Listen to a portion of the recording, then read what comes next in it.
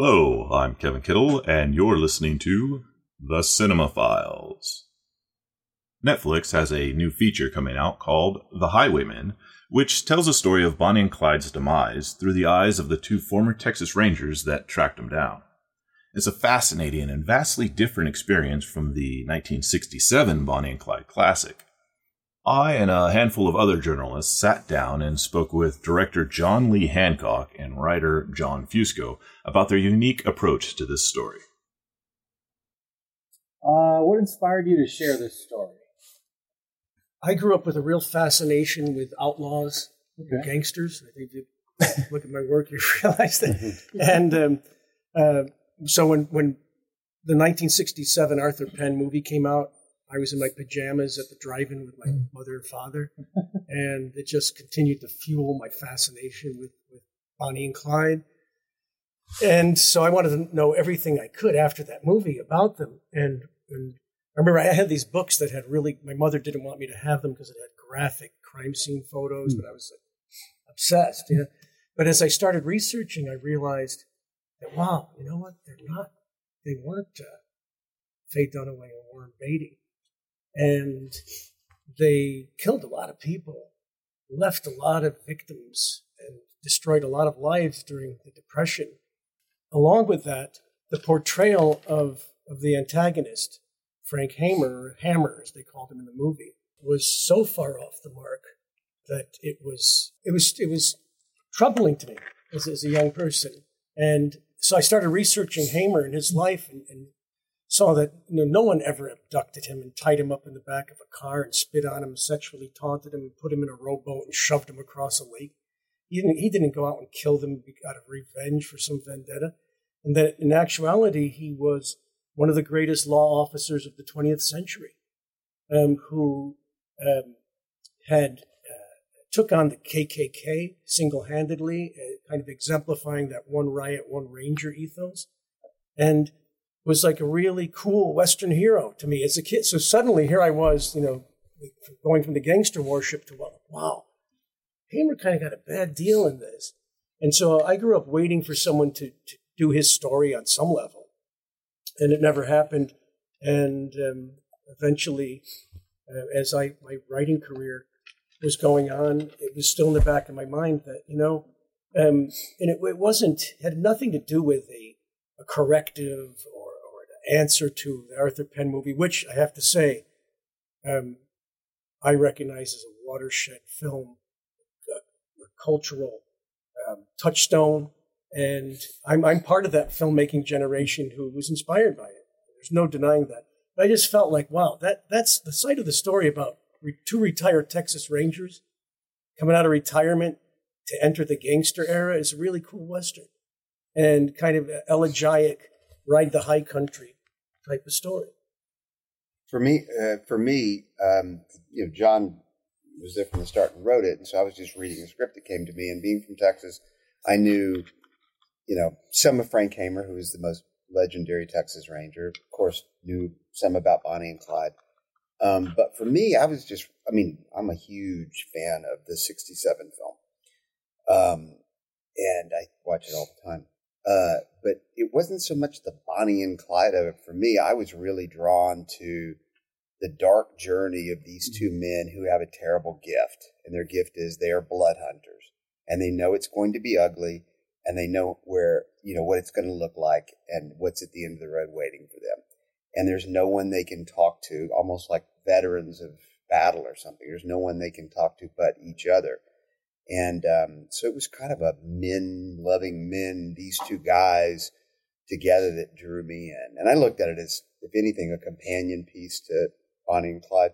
Not to say that you're not aware of it when you're making the film. Of course you are. You've got one of the more famous, cinematic scenes is the ambush in Bonnie and Clyde. And so you approach it and go, what can we do that's different? Not as an answer to it or not as pushback or anything. It's like, no, you don't want the comparison. You can't outdo the operatic ballet of bullets, which was fantastic. So you go, okay, well, our option is we're going to play it in real time. Nothing's going to be slow-mo. Everything's going to be real. It's going to be brutally violent, and it's going to be bloody, and it's going to be as promised. It's going to be worse than promised. So, and then the heavy weight that carries with these guys. There's no joy at the end of this. They walk away with more soil on their souls. So anyway, that was what drew me to it, was that kind of heavy, dark, lonely journey. I think what John recognized in that, and is what you really set out to mine, is that this story, the weight that these two guys carry, from the things that they've done, and the thing they have to do to finish out, that moral gravitas. Going to the two leads, I think, John Lee, you said that they seem like an old married couple. Maybe I read in some notes. Yeah, which I really loved because they had a friendship, but then they also worked well together. Right. Did either of you or both of you have one of those angles to show on the screen, more of their friendship or how well they worked together, and which one was more important? Or maybe neither one. You're always hopeful that you don't have the thing you don't want to do is like, let's flash back to when Maney and Frank were in their 20s in South Texas or something like that. You've got a certain imperative, even though I'm the first to recognize that it's not a will they catch them or not. We all know what happens. It's about trying to make the journey interesting. So for me, I was hopeful that when you saw these guys together in the car, with the rapport and the dialogue that John's written, that we would understand the legacy of their friendship. Just the fact that Frank drove all the way to Lubbock to see if Maney might be up for the job speaks to that, to me. And then hopefully you can get them on the road, and that would be inherent. Terrific. One of the things I really loved about the film was how we see Bonnie and Clyde throughout the entire film. And then at the climax, it really resonates on multiple levels because of their portrayal visually. What was the inspiration behind that? Like, was it in the script? Did it get developed along the way? It's twofold. Yeah, it was in the script. John said he described it in such a way that you never quite got the look you wanted at him. Mm-hmm. And so then when I came on board, I thought this was an exciting opportunity to have two very different visual styles at play that meet up at the ambush site. And so talking to John Schwartzman, our great DP, I said I wanted to shoot it like a graphic novel. I want all the stuff with Bonnie and Clyde to be highly stylized frames with amazing, beautiful poppy clothes, shiny cars. I want it to look fast. I want it to look sexy. I want it to do all that for two reasons. One, because that's how the public in 1934 thought of them. And two, the way I might view the movie if I weren't involved with it is, no, I get this. I've seen Penn's movie. They are sexy and fat, and the cars are fast, and they're amazing, they're beautiful, and all that. And then when they enter the naturalistic part of the movie, we stay with Frank and Maney through more of a naturalistic style. When they enter it and they pull up and we get a good look at their face, they're scrawny kids. So on the one hand, the public in 1934 has been duped that we've come across. And, and hopefully the audience has been duped as well, saying, it's not what I expected. And there's also, and it's not like, gotcha, pulled the rug out. It's more of to me, it's like, this is just, everything about this enterprise is ugly. And now I've got to kill kids on top of it. So the film deals pretty closely with sensationalizing violence, and how the fact that papers reporting constantly on Bonnie and Clyde's escapades was sort of making them into small town heroes. Unless I'm reading your movie wrong, the movie sort of implicitly condemns that, the sensationalizing of Bonnie and Clyde's violence. Well, go ahead and finish your question. Yeah, of course. And so you've also talked about how these men, and the movie touches on this too, they are also murderers. They've done some pretty terrible, bloody things. And there's a moment in the film where one of them rejects an interview with the newspaper about their killing of Bonnie and Clyde. But now you've made a movie about them. Do you think that this film runs the risk of sensationalizing the violence that these men carried out? It doesn't bother me. One, I would take exception to calling them murderers as a blanket statement, because, if you're an officer of the law and there's a person shooting it and you shoot them, that didn't come into the definition legally. They were known as manhunters. Yeah, I mean, they were manhunters. They're going after a bad guy, and the bad guy has this, and and you could go case by case with 100 different files, maybe, and find something. I'm not disagreeing because I'm not a historian.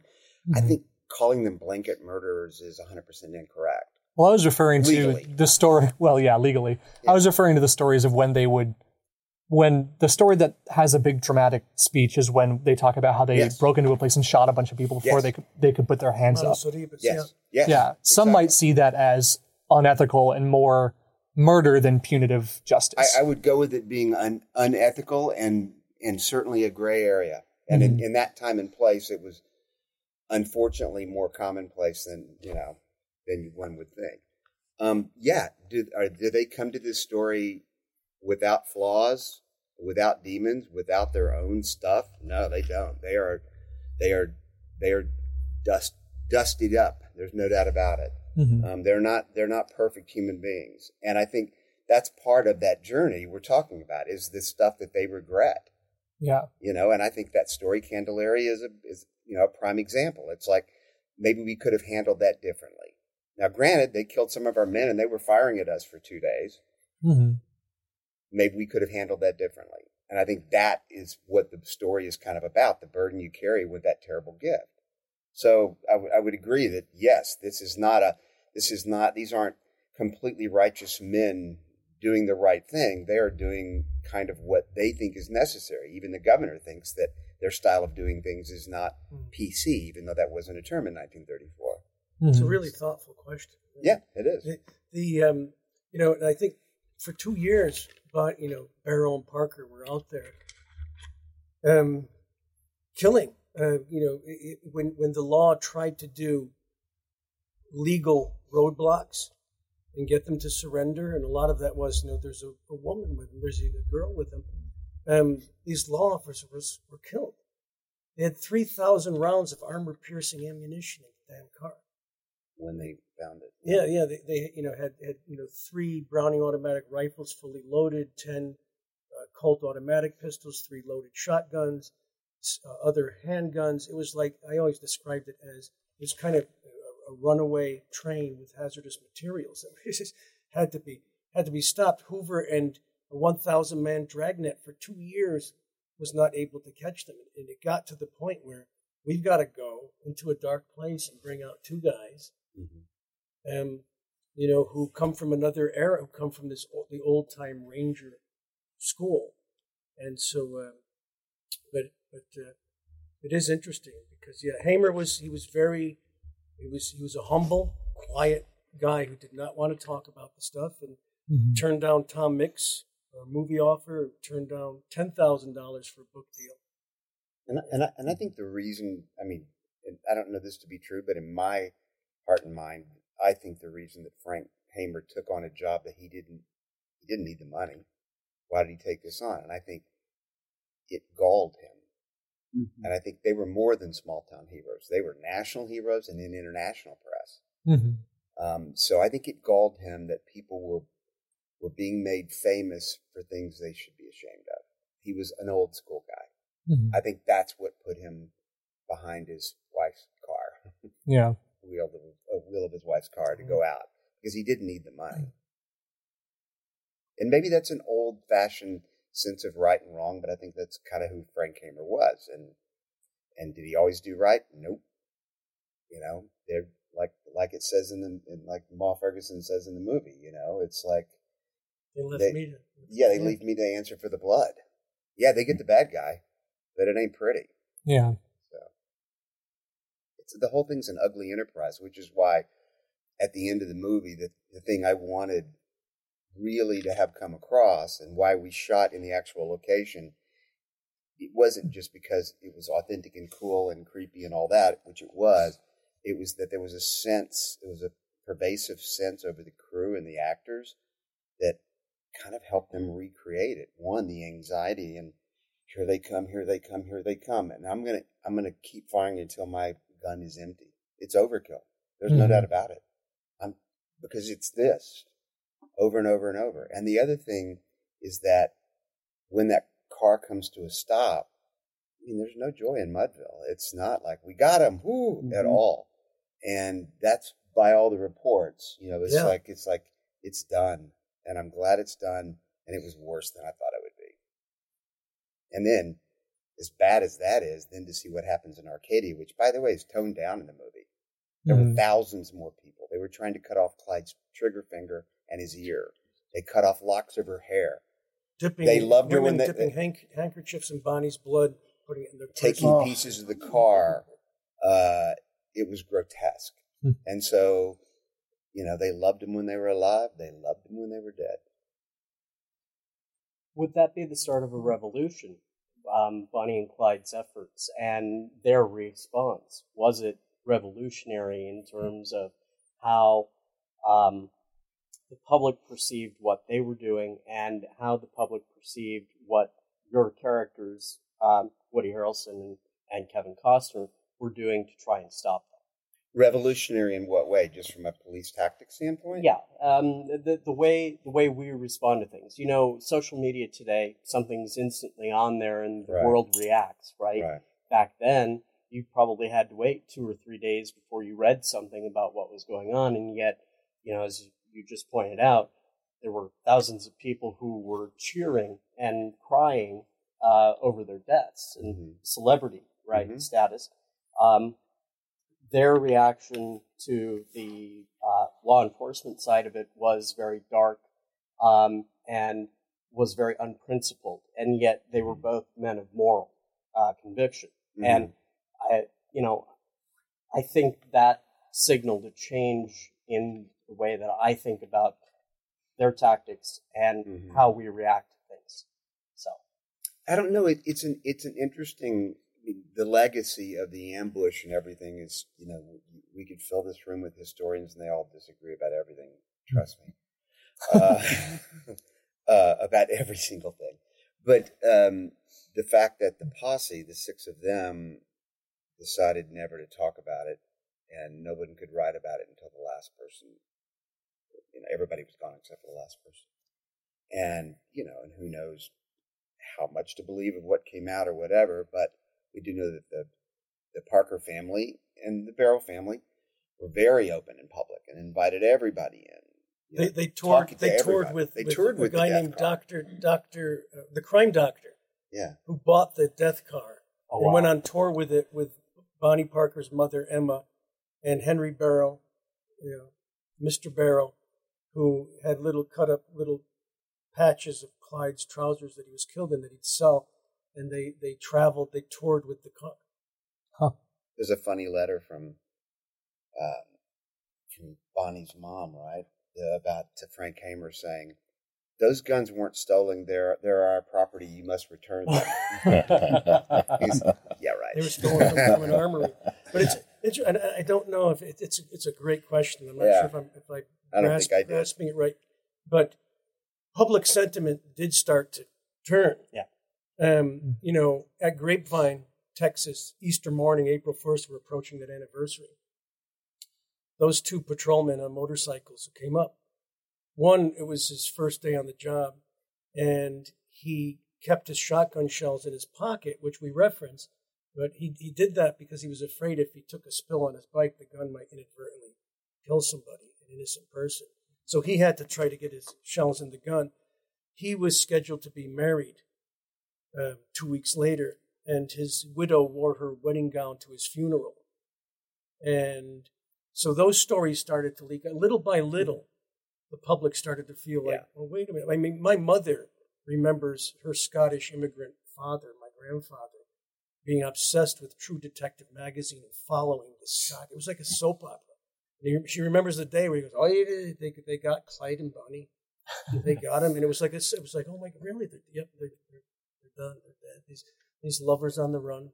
I think you're right. I think they had a good 2-year run when Hoover was chasing them to no avail.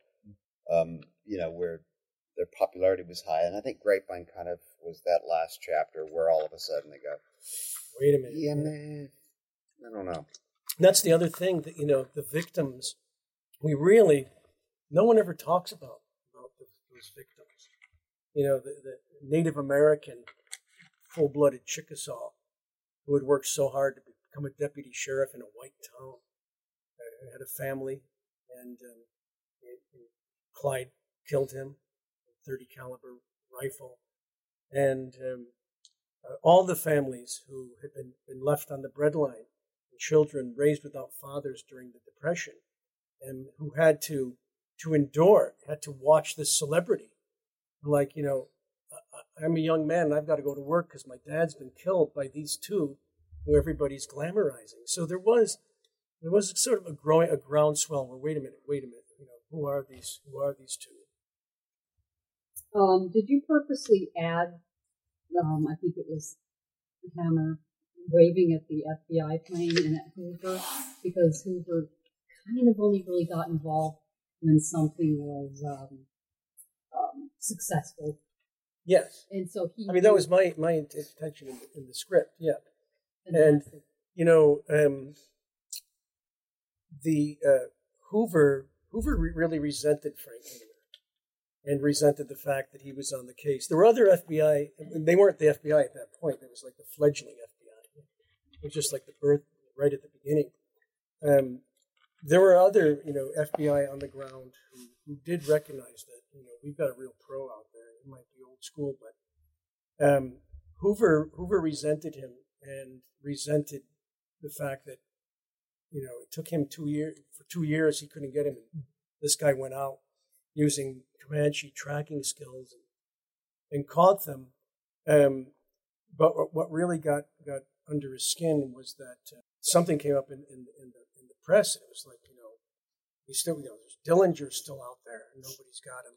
And Hamer said, well, if Mr. Hoover would like to have a conversation about that. And, so Hoover was really... He didn't like Hamer. I was wondering, with the onset of this creative process, were you setting out to make more of a dramatic feature or more of an action? We both probably had, I don't know if our answers are the same, but go ahead. No, it's a dramatic, definitely the drama.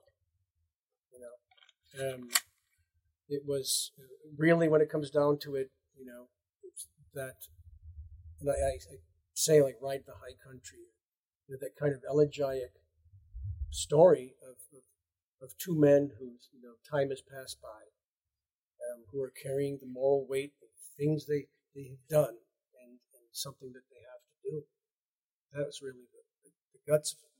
It's certainly for me the drama because, again, we know the outcome. There's no are we going to win the big game or not? We know historically what happened. So you hope that you can make the journey interesting enough and about something else thematically, so that it's entertaining. There was never,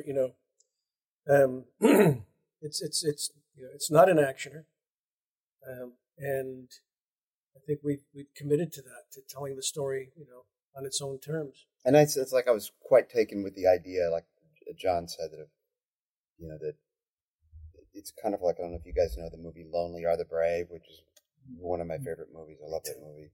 But it's just the idea of a guy born 100 years too late. And that's Frank Hamer. He's from a different time. And everything that's noble about that and everything that's bad about that. I had two questions, but I'll go to the one because you just sparked something. Frank was a tracker, right? And I can barely operate my phone. Right. And he's saying, okay, she's walking with a limp and that sort of thing. Yeah. Is that a lost art in police work or with the Rangers today? Or is that still in practice? Because I find those types of things just fascinating. Yes, as do I. I study tracking. It's like a real passion of mine. And and Hamer was a guy who he studied with the Comanche and really appreciated that skill, and a lot of the old time Rangers did. It only exists in one law enforcement area right now, and that's a group at the border, which is all a Native American patrol called the Shadow Wolves, and they use traditional tracking methods, and so they train border patrol and federal officers in using those old tracking methods. Great, thank you. I was reading in the notes, and it says you've always been fascinated. To quote you, it says particularly what's under the veneer of myth and folklore, and I've seen that in a lot of your screenplays. Highwaymen, obviously, Thunderheart, and Young Guns, even like the way that Billy the Kid's portrayed, another folk hero almost that's portrayed a little more accurately. What drives that for you as a writer? Is it just pure curiosity? Do you dig into it, or are you always kind of looking to? I think it goes back to the first story I told about being a kid and being fascinated by Billy the Kid, Bonnie and Clyde. I used to sit and like stare at those photos and say, like, how did this Billy the Kid, this diminutive, little bucktooth outlaw in New Mexico, how did he rise to this iconic level? How did that happen? And why were there 42 movies made about him? Where did this legend of the left-handed gun come from? And the fact that he was this lone gunfighter who whistled sad ballads, and I always loved, what I found was if you dig underneath the veneer of the legend, you find that the history, it could be a lot uglier and more crude, but it's always more fascinating. And then to explore how that history becomes myth and why. And I think that really applies to this movie. Are there any other stories that you're itching to tell? Oh, yeah. Yeah, yep. Oh, yep. Have some coming up. Keep me posted. So some of the towns that they drive through in this film are obviously very poor. There are a number of establishing shots sort of showcasing the destitution that people are living in. And a lot of people who celebrated even the criminal and violent acts of Bonnie and Clyde saw them as sort of like the common man's hero and I think someone in the movie has a line about a bank, about how they hate the banks, and so they're glad that banks are the devil. Yeah. Well, and also he says they rob banks rob from me, essentially. Right, yeah, so. Exactly. Yeah. So a lot of people saw them as sort of like, they're hitting back at the establishment that's been screwing us over. What were you intending to try to convey by showing how poor these towns were, while also demonstrating how horrible the crimes of Bonnie and Clyde were? Because there's sort of a disconnect between, they're robbing from the people that are hurting us, but they're also hurting other people. I think that they were kind of given a little bit of a pass because hatred was so great for the banks, and that was the overriding feeling. It's like, the farms, the stores, your houses, the banks are taking them all. Everybody's hurting. They want them to be Robin Hood, even though they're not. They're taking from the rich, but they're not giving to the poor. They're just robbing, not Robin Hood. So it's. But you need a hero when you're in that deep dark place. You want a hero, and you want somebody who's going to strike out at the man. And I think in some ways there's a little of the Penn movie in that too, in terms of the '60s with the Vietnam War and all that. You go, can somebody please do something about this? Can somebody lash out at the man for me? And I think that's certainly what a lot of people felt about the Penn movie. But and then I think that the lovers on the run element was that really appealed, to the people. And in Bonnie and Clyde, they played into it, and they kind of saw this, and they were kind of acting out a sick fantasy of being movie stars. Bonnie wanted to be a Broadway star. Clyde wanted to be a famous musician. It was almost like, if we can't be famous, we're going to be notorious. And they were very aware, and like John has said before, they were branding before branding. And if they had Instagram, they would have been on. They'd have a lot of followers. Yeah, they would be tweeting every day, more than Trump. Yeah. And I think, but another thing is like Dillinger at the time saw himself as like a John Gotti. He felt he had class, and that. And I'll admit I don't know a whole lot about Dillinger, but he saw himself as a bona fide Robin Hood, and that he was robbing big hardcore banks, and he was feeding money back to people. And so he would write to papers and say, please don't mention Bonnie and Clyde in the same article with me. Those are pint-sized punks who are just like killing gas station attendants. It's like a Twitter war between the artists or something. But the disconnect, to your point, I think there was a disconnect. I mean, they were willing to overlook part of it. And I think part of it was the fact that initially it was all police officers. And I think they were kind of grouped in with the man, even though the police officers at this time was the guy down the block who, by the way, had to carry his own gun and drive his own car. There were no official cars. And also, but talk, I mean, you actually, I love when you talk about why they were in the press because of the Depression. That all anybody wanted to read was... The newspapers, the circulation was plummeting during the Depression. Newspapers were going under. And publishers were like, okay, what's going on? People did not want to read about depressing economic news. They were interested in three things: sports heroes, movie stars, and flashy gangsters. If it bleeds, it leads. Yeah. And so that's what was getting the ink. Bonnie and Clyde, they really played into that. Bonnie always referred to her public. I don't want my public to think that I smoke cigars, so please let them know that cigar, that I just took Clyde's cigar and I was posing for the shot, but I only smoke Campbell's. I mean, it's incredible. It's really an incredible story. One of the things that struck me about the story structure was you started their journey together in the gun store. And then you end, I think, that segment before we get into the actual ambush at the end with William Sadler's soliloquy and Kevin Costner's reaction to that. I found that book ended their journey exceptionally well because you see both characters being disillusioned at the beginning that they're doing the right thing for the wrong reasons. And at the end, there's that moral conviction that says, you're going to kill my son. Even though he's a good person, you're going to kill my son because it's the right thing to do. And I thought that was a nice opus to the end of the film before we get into the ambush. It gives a brand new imperative to Frank's, journey. Yeah. Because before it's just we've got to get them off the road before they kill other people. And it's almost like when Bill Sadler surprises him, it was like, do it for me, do it for my family.